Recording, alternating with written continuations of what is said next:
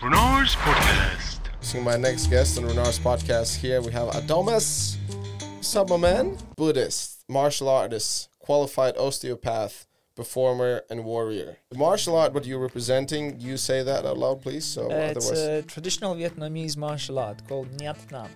There you go, that's the one. Which are designed for a specific purpose. This is a breathing quen, where the student is using a special Is this like a foreplay before you, consummate with your wife?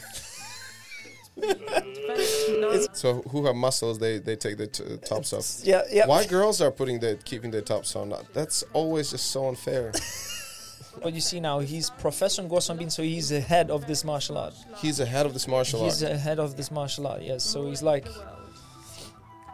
Yeah, in this video you can see me with my friend Andrus. And these videos are from where now, for example? Mainly Russia, some of them Vietnam, some of them there was few episodes from here, from UK. What is the moving mountain? Why? How mountain can move? What is about? What is it can't? Yeah. It can't. But what is the idea of this? Concept of moving mountain. I have my main question is what kind of drug you guys usually did in that Nam? Is it weed? Is it shrooms? How do we call it? I don't know. I know what you mean. We have two foreigners here, by the way. Yeah, so there's one Latvian, one Lithuanian, and English for us third language. One of my teacher in the acting academy, she looked at me and said, "Listen, young man, your ambitions are higher than your ammunition." Oh, snap.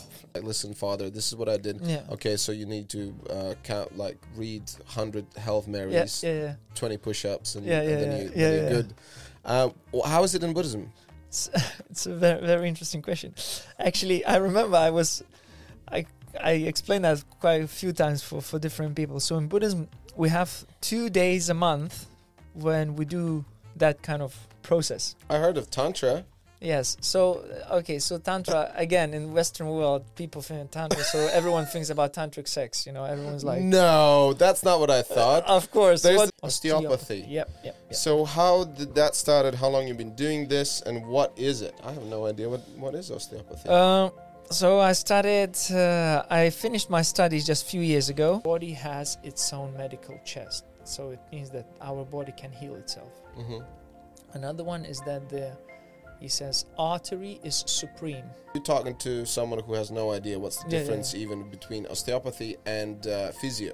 Yeah. So can you tell me what's the main difference? So firstly, as an osteopath, you come to me, I do a screening, so I'll see. And then after I will do the screening and I'll let you know. I say, listen, I think I can help you. Or if I see I cannot help you, I will tell you straight away. Yeah. They're going for the screening and they wait to see how much the joint is degenerated.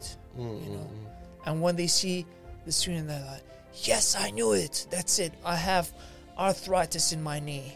That's it. And they stick to that label so much. Yeah, and also they think it's game over. That's it. That's the problem. As excuse, as you say. Yeah. Almost every treatment, I repeat this phrase again and again to my patient, to my clients. To your people. I like to my people. To my people. Motion is lotion.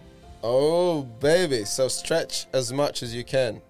Stretch and move. The muscle tissue, over the years, it will change. It will become more fibrotic. What does it mean, fibrotic? It will become more like a ligament, not so much as a muscle. It means it's not going to need so much energy to maintain same position. Yeah. So actually your body just wants to save energy. And he looked at me and he said, listen, when the Tao comes, you take it and you learn it. When the Tao goes, you let it go. Okay. And for me, it was like, boom. So whatever goes into your life, you just take it and you learn about it. Blah, blah, blah. Runar's Podcast.